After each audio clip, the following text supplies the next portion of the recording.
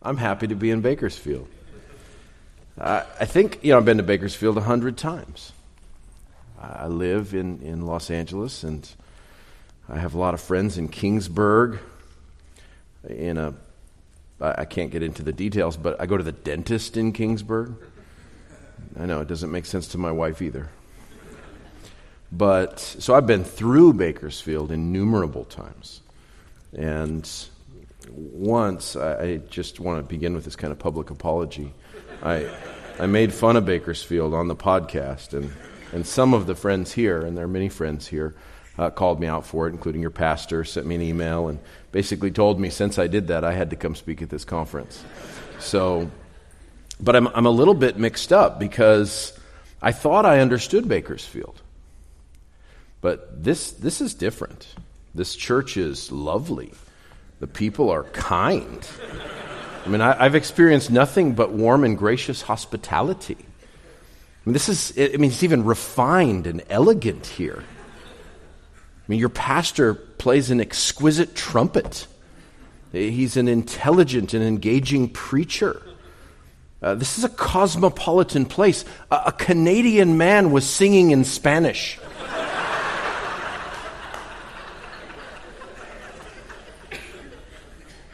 I just refuse to believe I'm in Bakersfield. No, it is a joy to be here. And the only reason I can tease and gently chide Bakersfield is because I am from a worse place, Albuquerque, New Mexico, notoriously worse. And I live in what I think is considered a failed state, and that's Los Angeles. So, a third world country even. So I'm really happy to be with you and grateful for the invitation to open the Word of God on the highest possible theme that we could ever approach. It is the person of Christ, His humanity, something that is so crucial to our worship and our salvation has been shown to us so well already in our time in the Word of God. And so I'm switching my sermons because Pastor Steve gave me permission to do that. I'm not going to preach my Hebrew sermon until the final session today. And so for those of you who are keeping track in the little guide, I'm going to preach from Romans this morning, the book of Romans and chapter 5, verse 12 to 21.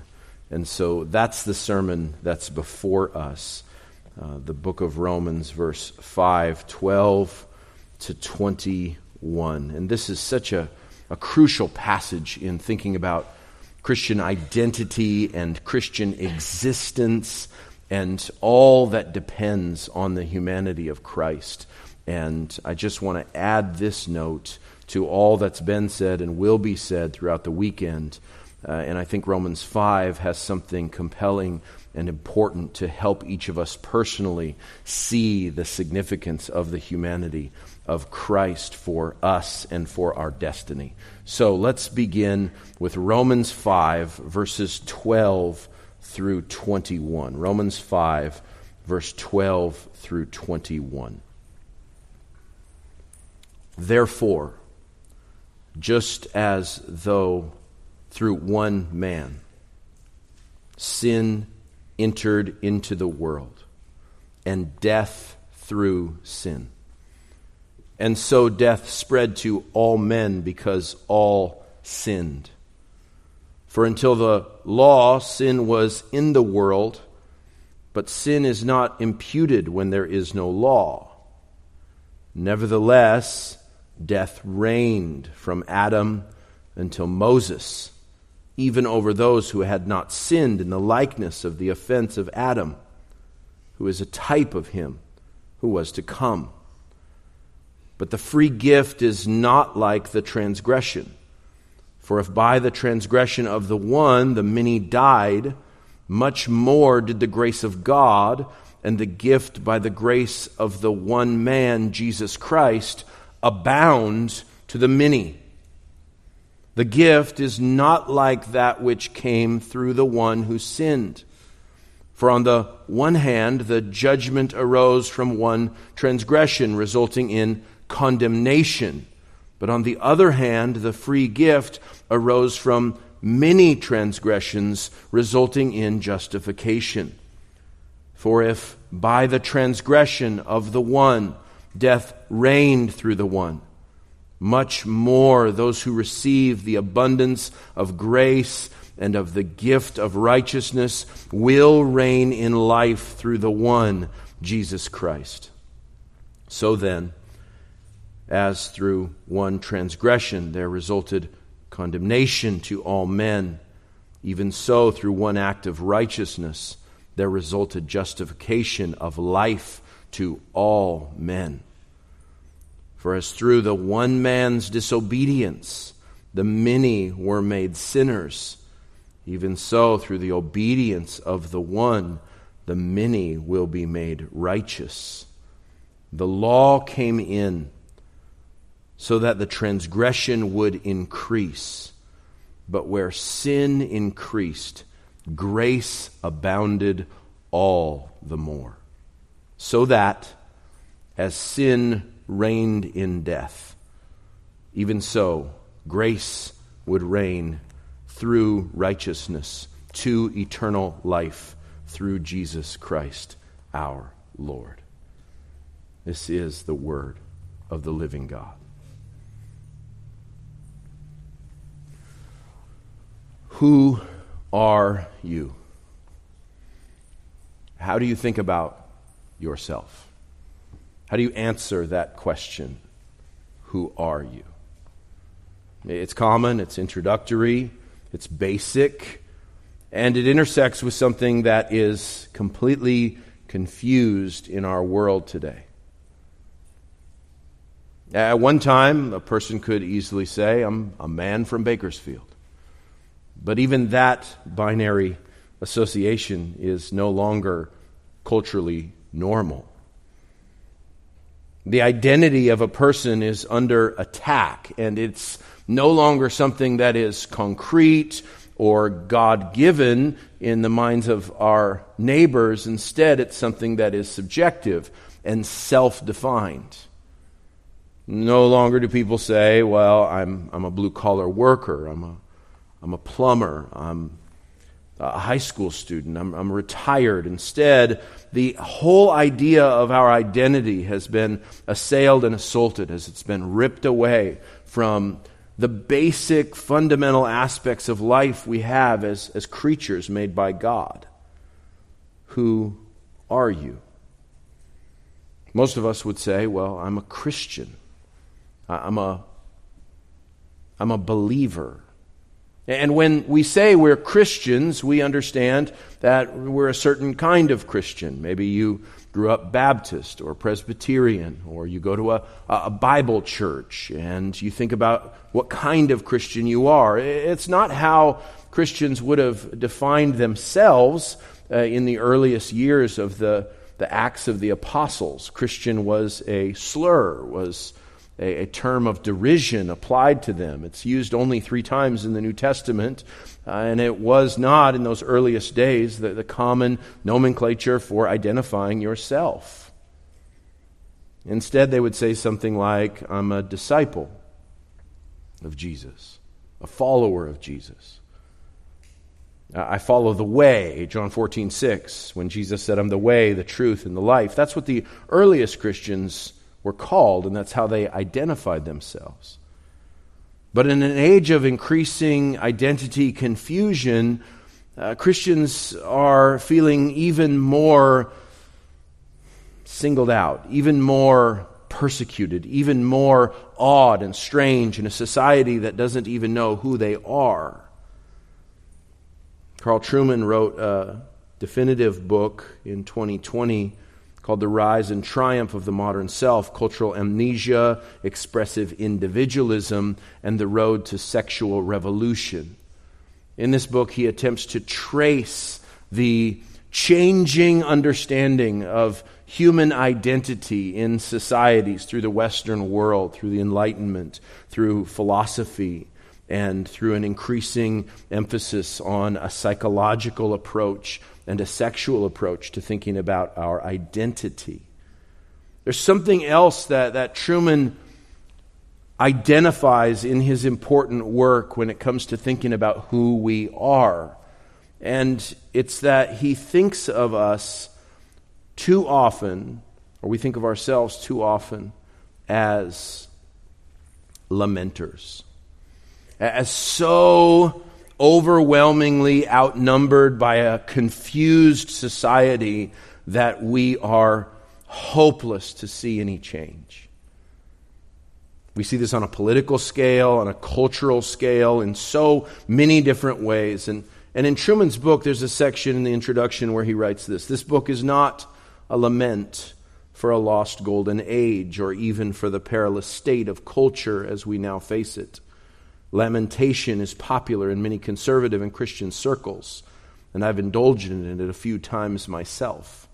No doubt the Ciceronian cry, O tempora, O mores, the times, the customs, has its therapeutic appeal in a therapeutic time like ours, whether as a form of Pharisaic reassurance that we are not like others, such as those in the LGBTQ plus movement, or as a means of convincing ourselves that we have the special knowledge that allows us to stand above the petty enchantments and superficial pleasures of this present age. But in terms of positive action, lamentation offers little and delivers less. As for the notion of some lost golden age, it's truly very hard for any competent historian to be nostalgic. What past times were better than the present? An era before antibiotics, when childbirth or even minor cuts might lead to sepsemia and death? The great days of the 19th century when the church was culturally powerful and marriage was between one man and one woman for life, but little children worked in factories and swept chimneys? Perhaps the Great Depression, the Second World War, the era of Vietnam? He concludes with these words, every age has had its darkness and its dangers. The task of the Christian is not to whine about the moment in which he or she lives, but to understand its problems and respond appropriately to them. It's easy to complain. It's easy to whine about our world, the lostness of it, the fallenness of this place, the depravity on massive display. But it's something else to understand it and to respond to it. And I believe that Romans chapter 5 can help us understand and respond to this world by giving us a clear depiction of who we are. Not just in this particular age in 2022, not just in this particular place and generation, but instead a cosmic look. A big scale, a historical movement of all of human history to show you really who you are. And the answer to that has everything to do with the humanity of Christ. The central point of Romans 1 through 8 is the issue of justification. That's the glorious theme of this letter that we have open before us. It opens by reminding us that God revealed himself and we rejected him and worshiped the creatures and the creation rather than our Creator. Paul told the Roman Christians that unbelief condemns both the pagan sinner and the righteous person, the religious person. Paul showed us in these chapters that lead up to Romans chapter 5 that sin is universal, that none are exempt from its consequences and its grip. We're told that it's always been this way, that salvation has always been dependent not on fastidious keeping of the law, not on relationships or birthrights, but salvation has always been because of faith. Always through grace. And it's the burden of Paul to the Romans to show them from their own spiritual heritage, those who came from Judaism, that this is the case with Abraham, chapter 4. And this is the case with David in chapter 4. That God is about the business of justifying sinners. And by the time he gets to chapter 5, which I think is this glorious high point of Romans 1 through 8, he's concerned that they would have a taste of things to come. Chapter 5 opens with that taste, that being saved through grace by faith, being justified, being set right with God, being declared righteous, being forgiven and set in a place of divine favor and blessing is something that comes with extraordinary results. And chapter 5 starts to list those wonderful results. You remember peace with God in verse 1. Hope. And even in the midst of tribulation and persecution, the love of God poured out through the Holy Spirit. And at this point in the book of Romans, there are two features that have grown out of his understanding of the gospel and this central doctrine of justification. There are just two conditions. There's the sinful condition that all of us have, and then there's a justified condition that those who by faith, through the grace of God, have experienced have. And so he zooms out on this and shows us that these two conditions, one of our sinful humanity and one of those who have been justified by God's grace, those who are identified as belonging to God and forgiven by God and trusting in the work of Christ because of the grace of God, has come into focus of these two humanities depicted in Romans 5:12 through 21. Two different humanities. This isn't the only place in the Bible they're described. 1 Corinthians 15 describes a first man and a second man. But what's happening in this section of Romans, in this massive zoom out, in this look with altitude at the entirety of human destiny, of the fate of the human race, the composition of all of mankind and all of history. He looks at all history, at every destiny, and at true identity, and sees it all as bound up here. Your identity as a Christian has far more significance than just that day you first believed, and that day that you individually were justified when you saw your sin for what it really was, and you turned from your sin, and you cried out with what little knowledge we had in the day of our conversion to the grace of Jesus, and you found the love of God on display at the cross and the power of God's provision in the resurrection. When you saw that, your first glimpse at that, you had no idea what you were getting into, right?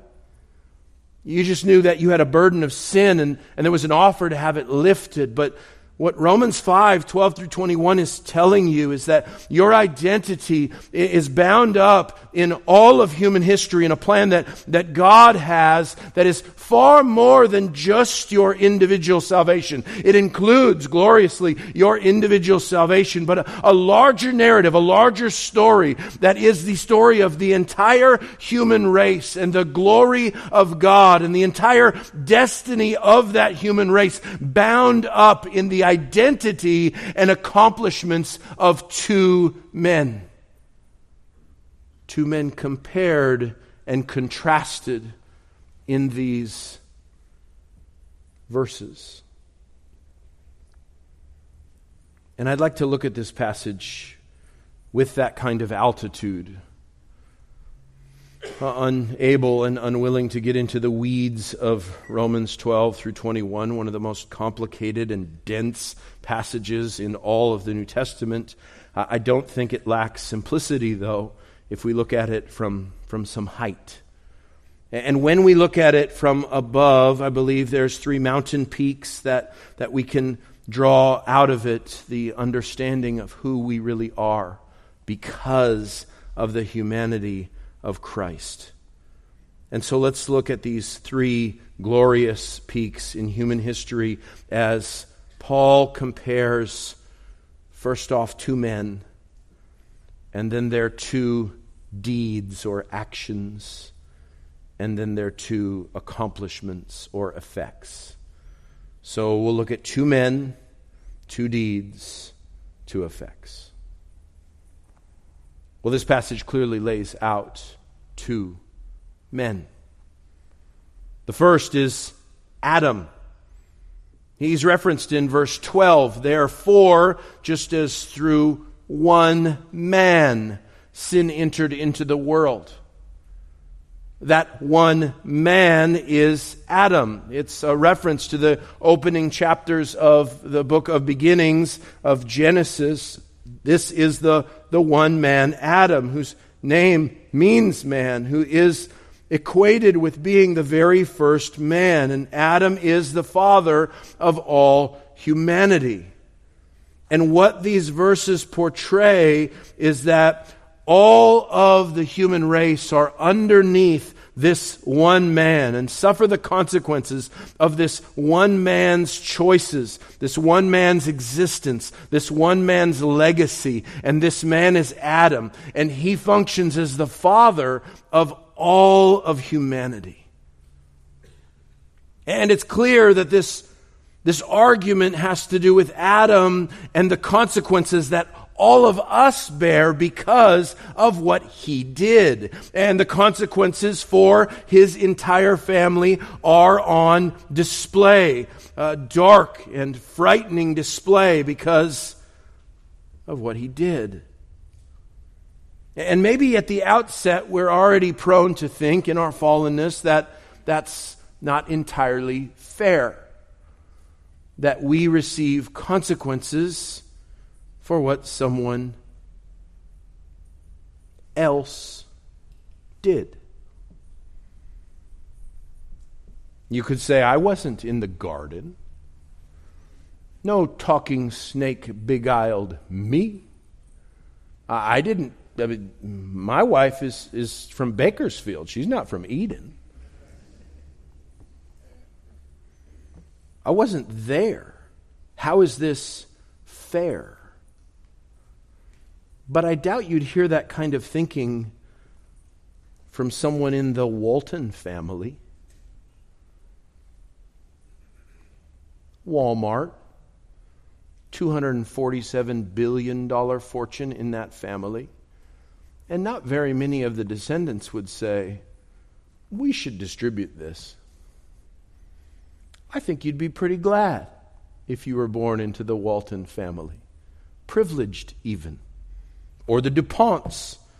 Or you wash your hands in the sink and you see that word Kohler on the back of the sink. And you realize the Kohler family has kept that fortune together for $11 billion worth. Or you drive up the coast and you see Mr. Hearst's castle and you remember that his descendants have the claim to $21 billion. And if your last name is Rockefeller, you're quite grateful for your great-great-grandfather. Or if you're a Kathy, you get unlimited Christian chicken and $14 billion estate. And so we understand the responsibility and nature of an inheritance in a positive sense. Well, it's just as valid to consider the reality that all of us came from our parents. And that came with particular benefits and particular disadvantages, or call them realities, to be nice to mom and dad. And that's true on a massive scale because all of us come from our father Adam.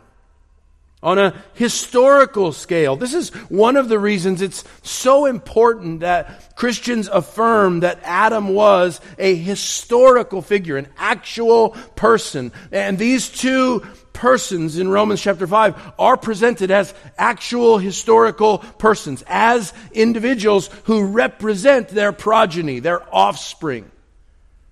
And so Adam is our father, and he represents all of humanity. That word all is used repeatedly throughout these verses to emphasize the ongoing and pervasive effects of Adam's family line. But there's another person on display in these two humanities.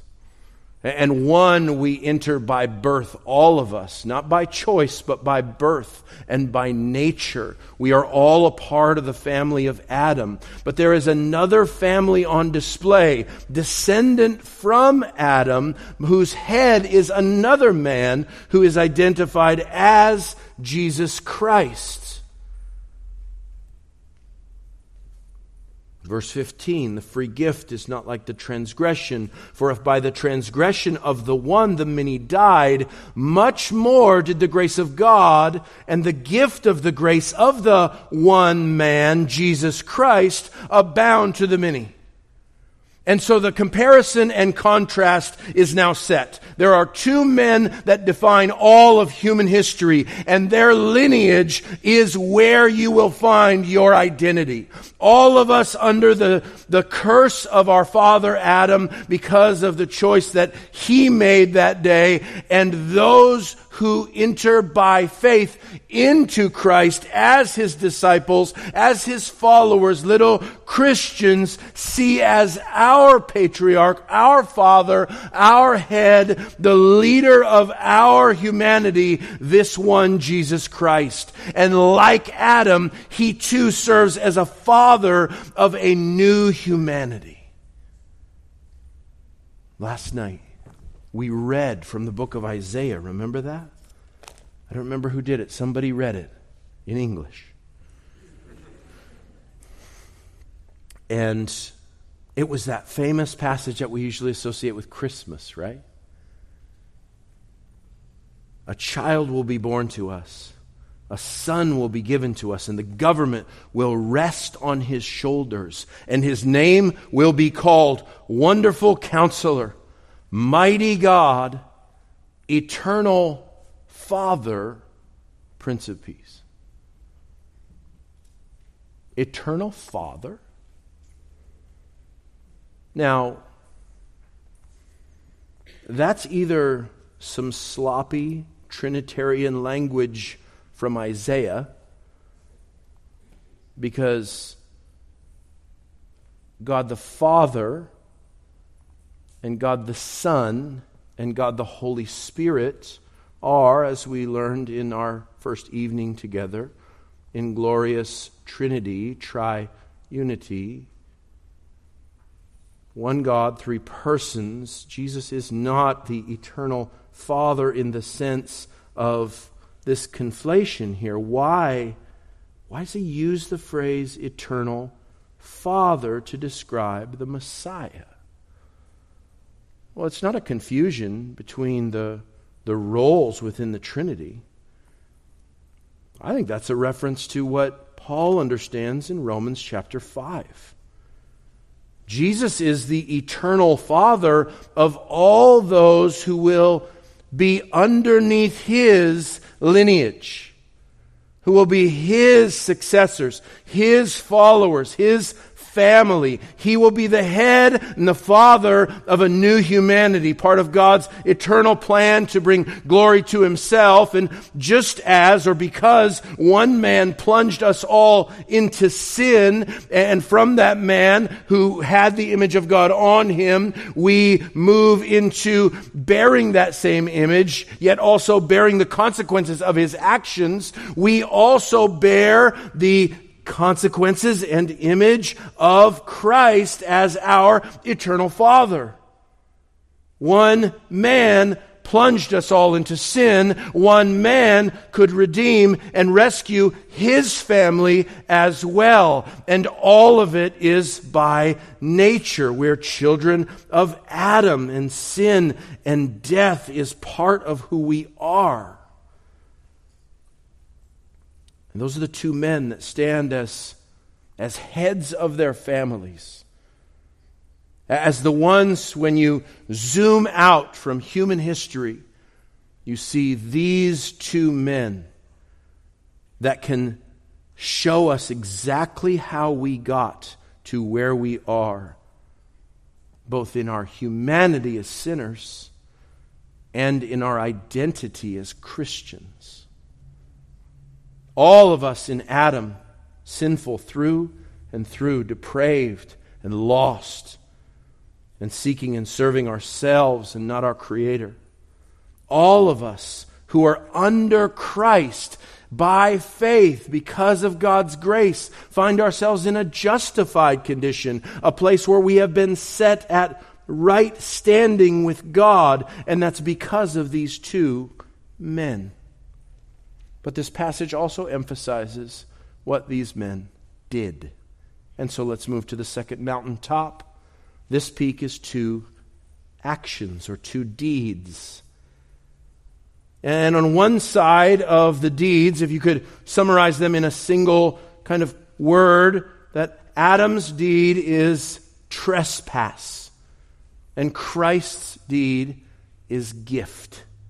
Those seem to be the words that would best encapsulate the many words that are used for the actions of both of these heads of our family, these both markers of all that we are, both in our humanity and in our salvation and redemption, trespass and gift. And the emphasis of these verses is on clearly the superiority of the one's work over the invasive and extensive influence of the other's disobedience.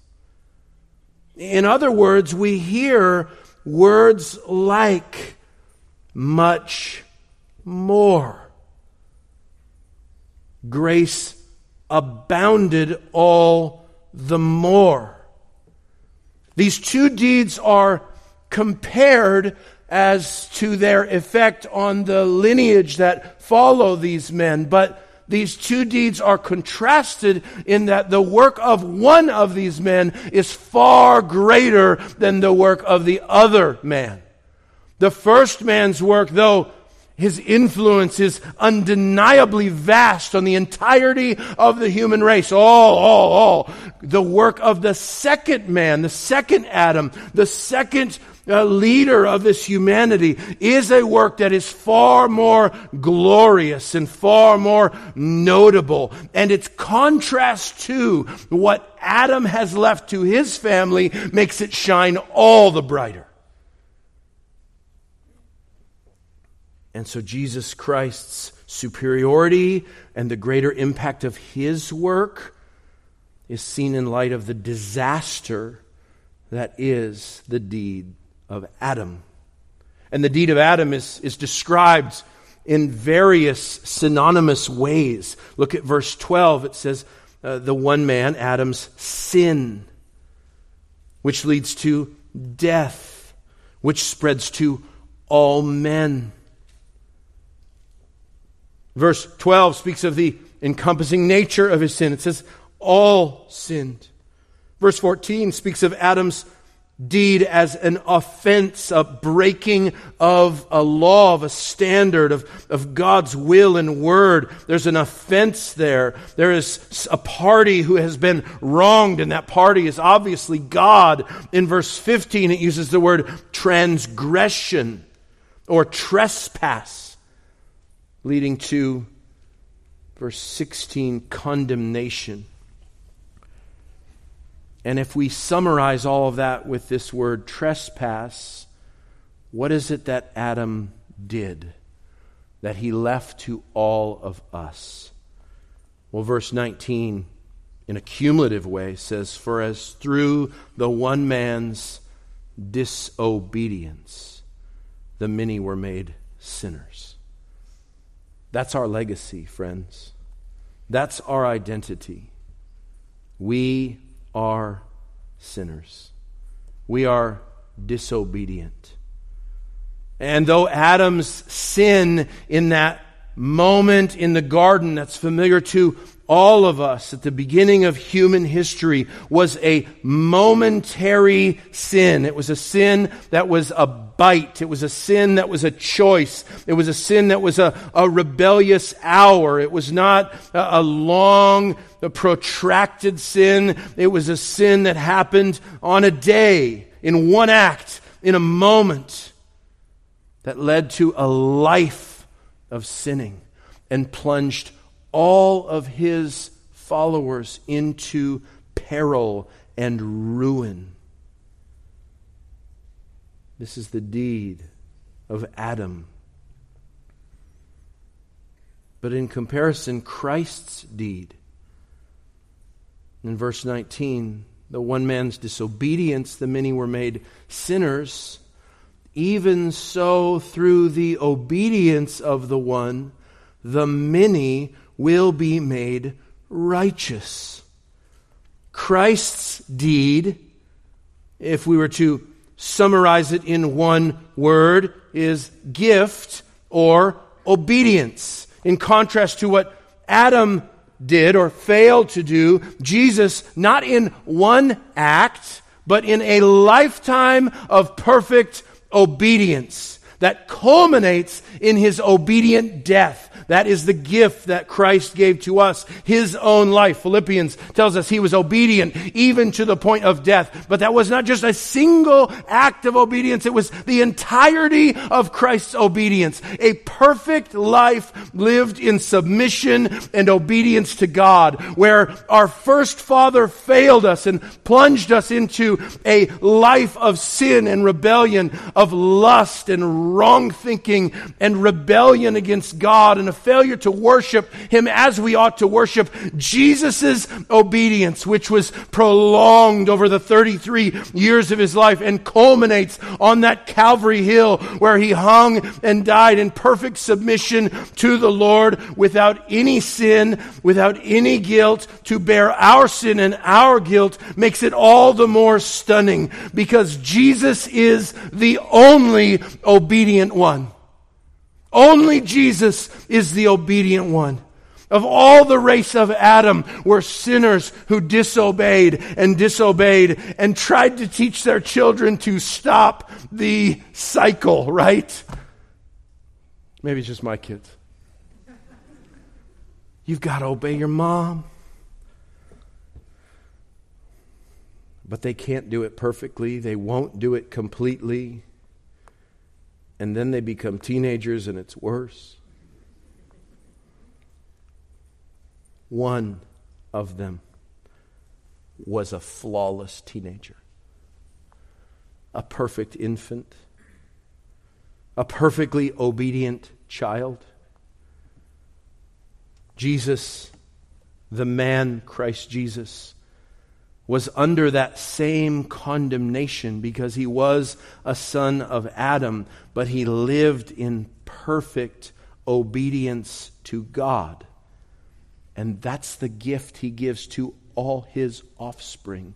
A gift that not only counteracts the curse that Adam's gift or deed or trespass left to us, but a gift that overwhelmingly not just compensates for what Adam did and what we did in Adam, in our fallenness and in our sin, but a gift that lifts us far higher than the garden and the beginning and the fellowship with God that was known by Adam before his sin. And that moves us to this third peak, which is the two accomplishments or the two effects. What we see here gloriously is that all that Adam lost, Jesus Christ has regained far more. Adam plunged his entire race into sin and death, but Jesus takes his entire family, all those who enter into Him by union and faith in the work He has done, in His perfection, who take His obedience as their own obedience, as a free gift of God's grace. Jesus has regained far more. Adam expelled us all from the garden, rightfully so. If we were there, we would have made the same choice because we are His true sons. But Jesus not only reverses that curse and brings all of His people back to the Father. In Adam all died and sin entered and reigned. That word reigned goes over this passage over and over again. Verse 14, it reigned. Verse 17, death reigned. Death was king. But there's no king like King Jesus, Because in Adam all died and sin entered and reigned, but through Jesus, in Jesus, we find grace and obedience and atonement, and life comes to those who follow after Him. Sin no longer reigns, but righteousness and justification and grace reigns. I love how this passage concludes. Verse 21. Verse 20 says, where sin increased, grace abounded all the more. So that as sin reigned in death, even so grace would reign through righteousness to eternal life through Jesus Christ our Lord. John Murray, in his exceptional commentary on the Epistle to the Romans, I'd commend it to you. All the stuff I skipped, he handles. In his excellent commentary, he speaks about the movement of these three realities because of the two men and their two deeds and their two accomplishments. And the movement of the first man is a movement of sin, condemnation, and death. It's an unavoidable and unbreakable chain when you're in Adam. Sin and condemnation and death. Sin and condemnation and death. It's natural. It's automatic. It's what we're born into. Sin and condemnation and death. The ruination that we experience in this fallen world is not so absurd and detestable to us as our society seemingly spins out of control. This is who we are. It's not that the trans activists are bad. It's that we are bad. Every one of us. It's why when the Apostle Paul lists all those vice lists in the New Testament in 1 Corinthians, when such were, you were thieves and drunkards and homosexuals and all the stuff, all the bad stuff, liars and coveters and gossipers. And at the end of it, what does he say? He says, such were some of you. I mean, the reason we have compelling hope is because we were part of this race of humanity. Every single one of us, without exemption, was part of this unbreakable cycle of sin and condemnation and death, because every single neighbor you've ever had, whether you have a great neighbor in your neighborhood or a bad neighbor in your neighborhood, every single one is a sinner. And every single person you've ever met and that ever lived is going to experience this same cycle because they're a sinner. They will be condemned by a holy God. And because they're condemned by a holy God and because they are sinners, they will die. The death rate has stayed the same even during coronavirus. Numbers out to get you. But that one number, that one-for-one correspondence, birth and death, life and sin and condemnation and death, is this ongoing frustration that is only broken when this new humanity emerges under her leader and her head and her eternal Father, the Lord Jesus Christ, because it goes from sin and condemnation and death to righteousness and justification and life. Righteousness, that is Jesus' perfect righteousness. Justification, that is our Father's promise of right standing before Him. And life, that is described in verse 21 as grace reigning through righteousness to eternal life. Eternal life more blessings than the ruin that Adam ever brought to us are given to us by Jesus. More grace, more blessings, more access, more glory, more wonder, more praise, more power. All of it, every blessing in the heavenlies is ours because of Christ, because in Christ He starts a new race and a new people that enter not by birth but by faith, and we find in this new life a new humanity and a new destiny under our second Adam. And it is not just a recovery of what our first father lost. We recognize in every spiritual blessing in the heavenlies purchased for us by Christ that we have been totally transformed into a reality in union with our Lord, in solidarity with Him that is infinitely greater than the garden. Grace is more. And so how do you see yourself? Not just an individual Christian, grateful for the conviction the Lord has brought into your life, and the transformative effect that His grace has had on you as you continue to seek to follow Jesus and become more Christ-like. But you and I are part of something of such extraordinary eternal destiny because of this second Adam, because of this human man, Jesus Christ, the one from Nazareth, because of His obedience. That gift of grace is ours. Father, thank you for your word and for these two earth-shattering and defining realities. Such a richness in your word, far more than we could ever plumb. But may we see the answer to that simple question, who are we? And how could one man's death affect so many? And may that bring all the glory and honor to Jesus Christ for the work that He has done in redeeming a people, in starting a new humanity that we're a part of now, that we will be part of for all eternity.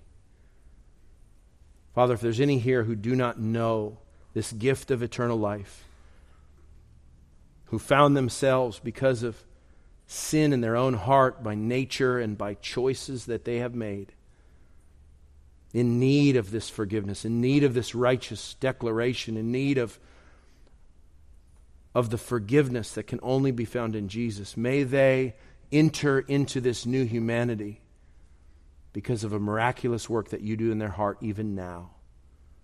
By faith, may they know the Son of God who lived for them and died for them. Bring them into your family, and may they know the glory of your grace and be part of what we all are a part of. Our destiny transformed, our humanity made new, a people forever devoted to your praise. In Jesus' matchless name, amen.